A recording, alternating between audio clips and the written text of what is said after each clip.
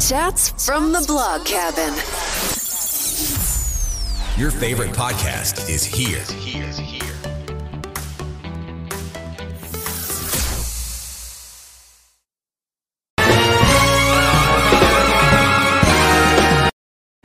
Hey y'all, welcome back to another episode of Chats from the Blog Cabin. You know, the show where I invite people virtually into the blog cabin to chat about life. You know who I am. I'm Melissa, and I'm your host. Today we're chatting with Doug, and Doug has this book. I mean, guys, if you want to read a book about boxing, about people with special needs, everything, this is the book for you. So, Doug, first tell us who you are, and then talk about your book. Okay. Thanks for having me on. I really appreciate it. Any chance I can get the word out. It's a pretty passionate subject for me. So I'm a family doctor for 30 years, and a very large part of my practice throughout my years in treating patients was those with autism. So I have a special connection with both the patients with autism and their parents. And I'm not sure what that how it connected, or I connected with them so much, but I had a large following of other partners that the patients would transfer to me. And I just enjoyed them so much, especially the kids, and even had those, one with a savant with a special skill. It was just very intriguing, challenging cases, great people. And so that's kind of my story as a family doc. But prior to being a family doc, I was a master's degree in exercise science. Actually, even prior to that, I used to work with boxers in the late 80s, early 90s, and in nutrition and exercise. And my brother was a pro fighter, and I know boxing very well. I know the bad part of the sport. It still continues. It's a horrible sport. Not that the people are horrible. Some are. But people are used as gimmicks, exposed. They're not protected. It's terrible. And so there's another passion of mine, which I won't explain now because it's a part of the book that I don't want people to have to get to the end to understand, that we just talked about. But those passions were put together as a story in my head for 10 years that rolled around, was to put, what was the question in my mind always? What happen if someone with autism wanted to be a professional fighter? Would they allow it to happen? And obviously that's not an easy thing to answer, because we have 2 MMA fighters right now with autism, but I'm not sure where they are on the spectrum. And what if they are on the spectrum where their autism is pretty severe? It's a big question. Can you allow that person to do it? And Noki is a character in this book who is pretty severe with his autism. However, his unique skill is, he's always been involved with boxing. So because his father was a trainer, and he's watched every fight a million times over, as those with autism will do. They'll watch videotapes. Some will watch movies. Some will watch tapes. And he will watch every boxing fighter he's ever seen, and he could become them in any moment. So he's actually athletic enough to become any fighter he wants to be. And that's how this kind of story starts. But the story is important. It's very important to me that I didn't want to make Noki a Gump or a Rain Man or something that's more of a caricature of autism. I didn't want him to change. And so you'll see that in the book. Everybody has to realize that we place limitations on people with autism, no matter where they are on the spectrum. And I think you can't underestimate or understand that where they can go. It's up to them. That was important for me to show in this book. So before we get to talking more about the book, talk about the autism spectrum, because you can be on the low side and the high side. So tell people what to look for autism, or how they relate to people, because I know it's like I think the more we talk about it, the more we normalize it in society. Well, we should normalize it, because the bottom line is we still don't fully understand it. It is a layered syndrome, in a sense that more people are realizing they were probably on the spectrum, just like Elon Musk admitted he was on the spectrum. So the bottom line is, it's not an easy thing to say it's XYZ determined or diagnosed by a blood test. It is not. Usually at age 2 or 3, there could be some communication and social issues coming up, and you can pick, hey, there's something going on there. We used to in the old days, oh, that's a quirky kid. And that may be part of it too. And then the spectrum goes in from, severity. And so some really have very poor communication skills, very poor social skills. Some are self-harming. Others are just, it's just a little bit off, and some of the stimuli bother them, and some it's not noticeable at all. And so I think we have the spectrum grew tremendously. So it's not an easy thing now to say, what we do know is this: one person with autism is one person with autism. Everybody's different. Everybody, shouldn't be judged because of that term. And that's why it's still not a great term. And it's very tough sometimes for the people who are taking care of them, because some may need care forever and some are totally fine. So you go into carrying a room, as me as a physician with a patient with autism, it's a blank slate. You don't know what you're going to get, and then all your job is to be an adjunct and to help them. But it's more common and causes under genetic, sometimes hereditary, some combination of the both. But I just think it's one of those things we just don't really have still a great grasp, and yet society still puts limitations on these type of people. It's another way of marginalizing people, and I think I wanted to point that out in the book, because you'll realize Noki was much more in charge at the end than you thought. So, yeah, for sure.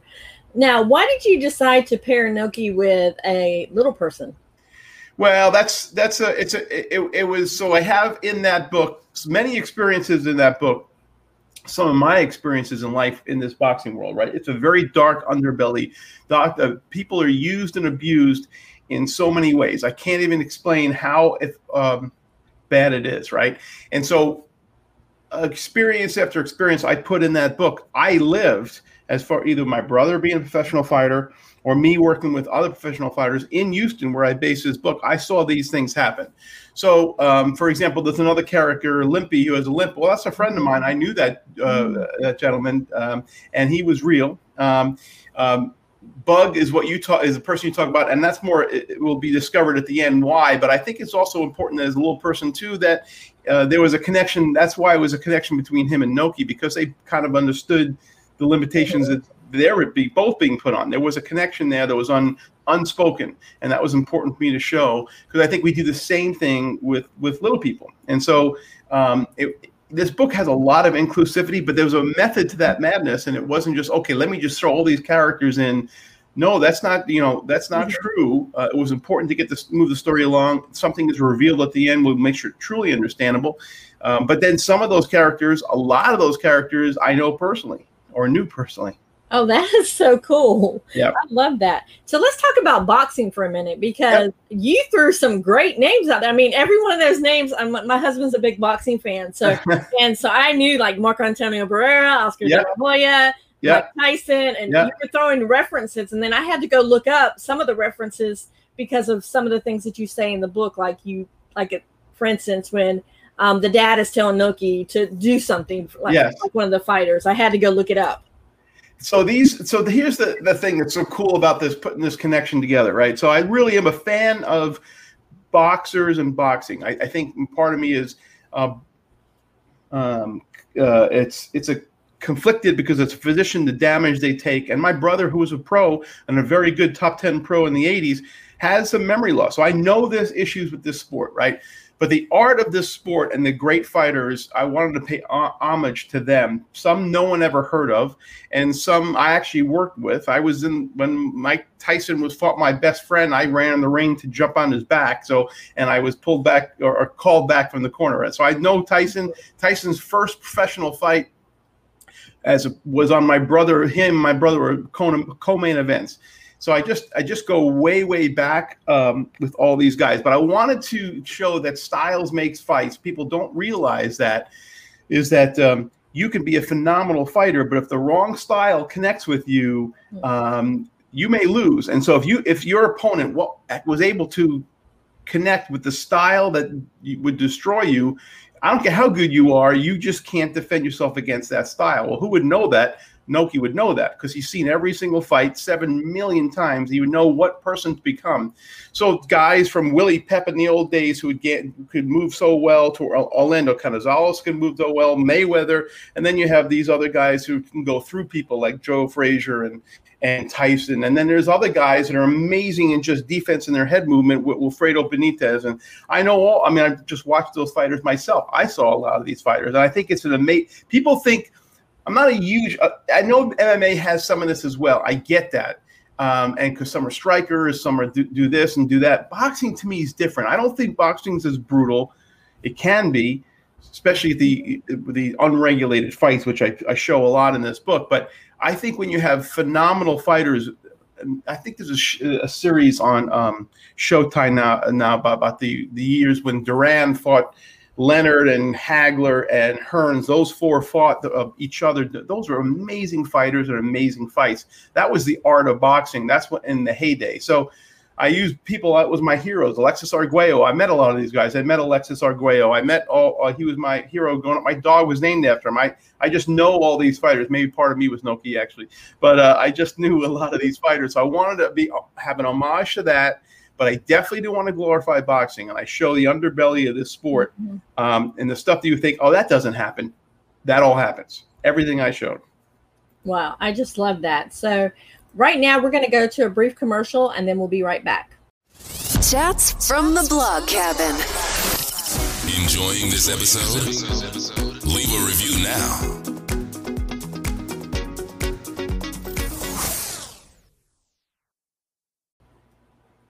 Dear Mr. President and finally, Madam Vice President. Dear President Joe Biden and Vice President Kamala Harris, congratulations on winning the election. One concern I have is thinking about all those families who got separated. One worry I have is people are dying from COVID-19. People think the vaccine is here, so everything is fine. One thing you should know about kids my age is that we have questions and want answers. If I was in charge like you, I would keep in mind kids can do a lot more than you could ever imagine. If I was in charge like you, I would visit local schools to see what kids need. Poor people should have nicer houses and more food. We should make clean energy more accessible to the average citizen. I would work hard to keep people safe. I would stop the nonsense. What will you do with the power you have now?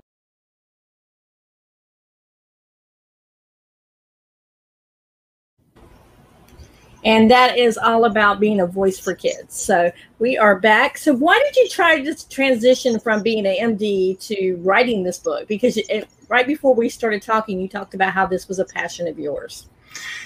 Well, this is my sixth book. I've written two others. One was called The Placebo Chronicles, and that was published by Random House. I wrote The Diary of a Drug Rep years ago, and then I've written this. I wrote three others in an area, a niche that I do in primary care called direct primary care. So I'm always writing.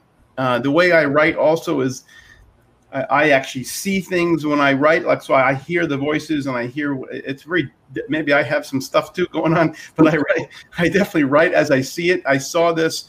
I can picture every one of every one of the chapters in this book. So I practiced medicine for 30 years. I actually sold my practice and semi-retirement right now to do some of the things that I am passionate about. One was getting this book out. I actually think this book is really my favorite book. I think it's a really great book. My son, who's actually a writer in LA, actually, and I am a very small percentage, but he did the screenplay for this. And so that's being shopped around now because as you read this book, you obviously can tell this is a lot of dialogue and actually would flow well into a movie. So we're having some discussions now, which is nice. And hopefully that'll move to that level. Because I think this will portray someone with autism in a different way. I think people will have a sixth sense or usual suspects moment at the end when they realize what they're reading may not be exactly what they thought they were reading or watching. And it's a fun thing. It's funny. I had, and this is no disrespect, but there was someone who says, listen, I may interview, but I have lots of books coming by. I'm like, yeah, great. You don't have to read this book, but this book reads quick. A lot of books are long and thick and somewhat boring and great. Fine. This is quick. You can finish this in a couple hours and feel good about it and think about it for a while. And especially at the end, I think you'll be thinking a lot about it. So that's an important point to me as well. And plus, if you get Kindle Unlimited, you can listen to the book while you're doing other things, so you're not stuck just sitting there reading it.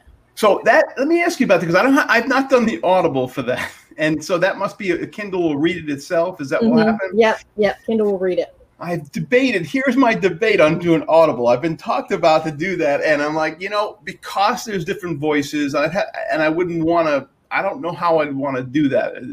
I actually don't know how I want to. So I've been debated. I guess you can read it by Kindle, and that's interesting. So hear it by Kindle. I've toyed with. I think about that some more. So you said your screenplay is being shopped around. Do you have a particular person in mind to play Noki? Yeah, so Noki, I do not. And so Bug, Peter Dinklage is one of my favorite actors, Game of Thrones, actually Elf, things like that. And I have no connection to Peter Dinklage. We're trying, but he is the person. They're all busy, but he is the person that this would win him an Oscar. Trust me, because actually, Bug is a main character in this book, if not the main character. Actually, it could have been named Bug. So I would hope the person that does Noki has to know how to box or have boxed before, because it'd be very noticeable. These styles are so different. But there has to be authenticity to it. He's got to be able to box like Muhammad Ali, then box like Alexis Arguello, then box like Orlando Canizales, then box like some of these other fighters that I mentioned, which I think are over 20 different fighters and different styles. So I think what's really cool about that too is that people don't know that sometimes if you have a losing record, that's almost advantageous to get fights that you shouldn't be able to get, because they want to use your record to build their record up. So that's bizarre. That's absolutely 100% true. Yes, there were fighters that were professional losers. He's mentioned in the book. That's absolutely true. Bruce the Mouse Strauss. He fought as his brother. He fought his brother. He fought twice in one night. He fought in different names. He shaved his head. Everything different. That's mentioned in the book. The stuff that goes on in this unregulated sport, because there is no governing body, is bizarre. And when you are in a boxing gym, it is like you are transported in time. Still today, you would not believe some of the things that are said, how raw, how much you can get in trouble, how much you can get hurt, how much. It's just unbelievable experience that you would not think it's the same as 50 years ago. It's exactly the same. And I love the fact that in your book, you actually don't use the cuss words. You use the $sign and other things. Was there a particular reason why you did that? Well, here's the thing. The debate was, I start right off the bat with something like that. I think the first sentence, because here's the thing. I did not want to play down what it's like. It is raw in a boxing gym. So I worked with professional fighters. I used to be sports medicine trainer. So I thought I fought in college. I wanted to be a pro, not nearly good enough. I realized I didn't like getting hit that much. It was not fun. And I was not nearly good enough to be a pro. So I was hired by what was called the Houston Boxing Association, which this gym is kind of in the book is patterned after. And I was with sports medicine, exercise, nutrition. I had to work with these fighters. And let me tell you, everybody in that gym was from very destitute areas around the world, and there was all colors and all different people, all different backgrounds, and my job was to get them to go running or whatever. There was more fights, people wanting to fight me. Roger Mayweather and I had multiple times they had to break us up. Now he's the uncle of, he passed away, but he's the uncle of Floyd Mayweather. And Roger was champion at that time, and Roger hated my guts. And there was many a time we would get into a spat, and he would say some of the most inappropriate things I would never repeat here. But that's what boxing was. And let me tell you, it was life or death, and that in that training area, and you don't mess around. And yes, there's curse words everywhere. So if I play that down, then I'm not authentic. I did. So my compromise was to put $signs, and so you know what the word was, but I didn't really say the word, but it is raw. Yeah, it definitely is very raw. So when did the idea to write this book come from? When did it come from? Where did it come from? And when did it come to you? It's funny because 10 years, it's been rolling in my head for 10 years, and I probably finished it over the last year. But one of the things that was, and I show this in the book too, the intimidation factor between fighters, it's really scary. I'll give you my example, because I remember when my best friend Lou Savarese fought Mike Tyson, even at the weigh-ins, in the middle of the ring, the stare down, I don't know about anybody else, but when Tyson stared at me and I was in the middle of the ring, I almost lost bowel control, right? It's very intimidating. And his base at that time of guys, henchmen, week before the fight, we're all together almost, and if we contacted them, it was a in-your-face kind of I'll intimidate you, and it can scare you, right? I mean, so I always had thought, if someone wouldn't be great, not great, but wouldn't be interesting if someone couldn't be intimidated, if they didn't get social cues. So what if you didn't really get someone trying to intimidate you? Well, who would be that? I mean, someone with autism does not get social cues. That is one of the disadvantages or maybe advantages. And so that's where part of Noki came from. And I put that a lot in the book. If someone was in your face screaming and telling you and muscling up and peacocking and doing everything he can, Noki wouldn't affect him at all. That would then, it would almost be reverse bounce off him. And I've seen that happen in real boxing where like, man, I can't intimidate this guy. And you couldn't intimidate Noki. He wasn't there. It doesn't connect with him. I thought that was such a cool thing. And then that book expanded from there. I put that with my patient who had a savant skill or weird savant ability when I was in practice. And then my history of boxing and some other stuff that I wanted to bring together, which you'll read if people read the book. Yeah, because I mean, honestly, I was just like, wow, I can't believe all the nuances that you put in there. Not only because of you put some of the history of boxing, so people who aren't familiar with boxing know a little bit about it, but also you put in all these different dynamics and different relationships, like the fact that Noki is adopted. I mean, you know that right in the very beginning, he's adopted by a man and his wife who are like older and having to deal with what he's going to do with later on in life when they're not around. Right. And that's a really important thing, is that society doesn't always know what to do. And there's a conundrum in this book. It's like, okay, are you using this gentleman to fight? Who's going to use him as a gimmick? And does he have the mental capacity to understand he may be used as a gimmick? And that's important when you finish the book to realize how that was in other stories as well. But it's the screenplay takes that deeper. My son went deeper into that whole story, which was really interesting. He really played off that because he really was intrigued by that. Because that's true. A lot of people, that when you're in, a lot of people with autism, sometimes that's adoption is how they, you'll see the caretaker who had adopted them. I've had many patients with that. And so that was part of that as well. So Jip, who is the person, and his wife who had passed away, they have Noki, and Noki is everything to him. He wants to protect him and then can't protect him because of his own medical illness. That's a really hard thing to deal with. Yeah. And you also brought in the fact that Jip was a white older gentleman and Noki was an African-American boy when he was adopted, and the cross option that way. I love the way you brought that out. And even at one point when he says in the book, and I'm not giving too much away, but he's like, I don't want to feel like I am using you because you are an African-American man. Yeah, it's an important thing, because in no way did Jip ever want to use Noki. In fact, he had to teach him to box just to protect himself as well. And also he's a boxing trainer, so he could. And then Noki becomes obsessed with it, and that's all Noki knows, and that's all Noki does. And it's a great connection and bond between them two. And luckily, Bug shows up out of nowhere, because when medical problem happens to Jip, who's going to take care of Noki?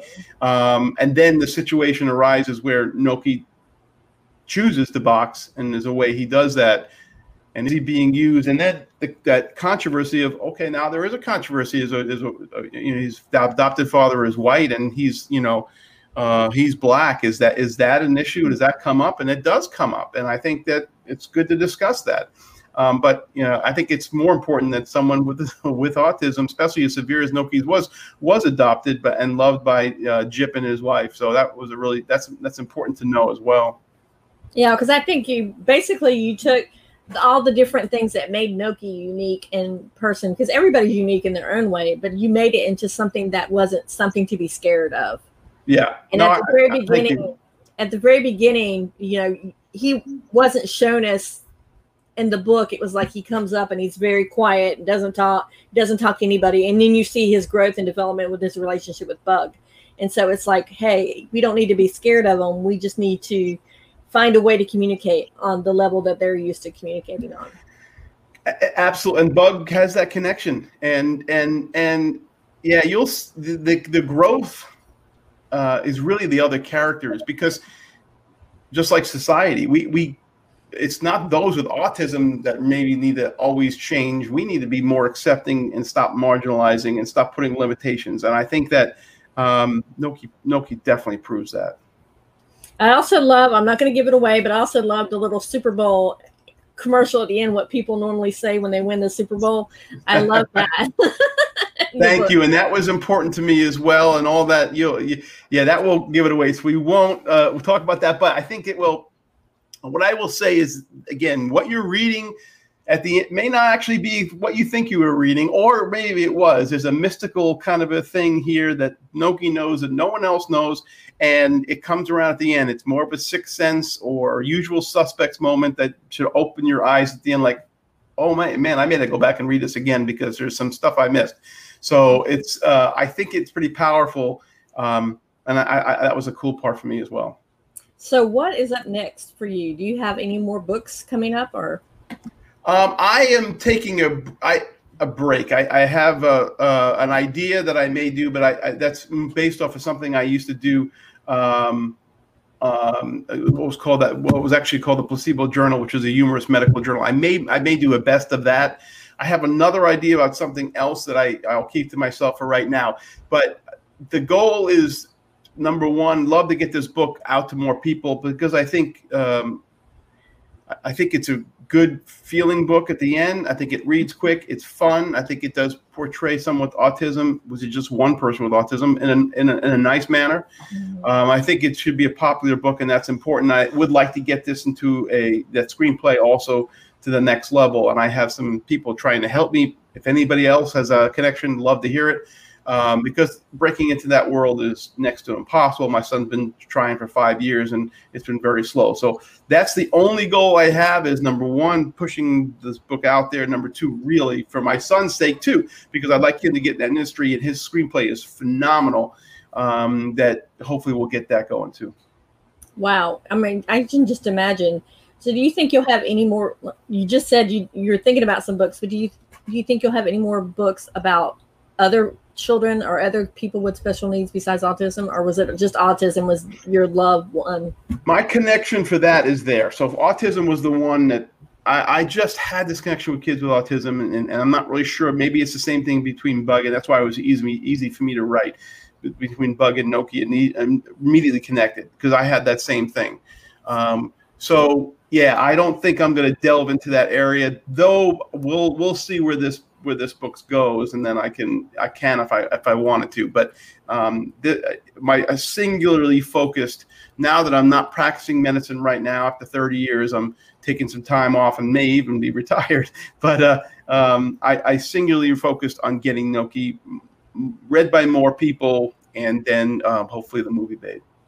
So how did you go about getting it published? Because I know that's what a lot of authors that I talk to, they're like, some of them are like, oh, well, we had a friend and they published it for us. But how did you go through that process? Yeah, so my first book was Placebo Chronicles by Random House, and had a literary agent, and I realized a lot of things happened, right?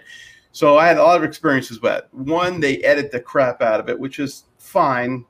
Second, it took forever. Third, once they publish it, it's like throwing spaghetti against the wall. Whatever one stick that somehow the public has more inkling or interest in, the rest, like let's say 2 out of 10 books they published, those other 8 books fall by the wayside. They're not marketing at all. And I realized, we got a little sales, and then that wasn't enough for them, and then all marketing was gone. I'm like, okay.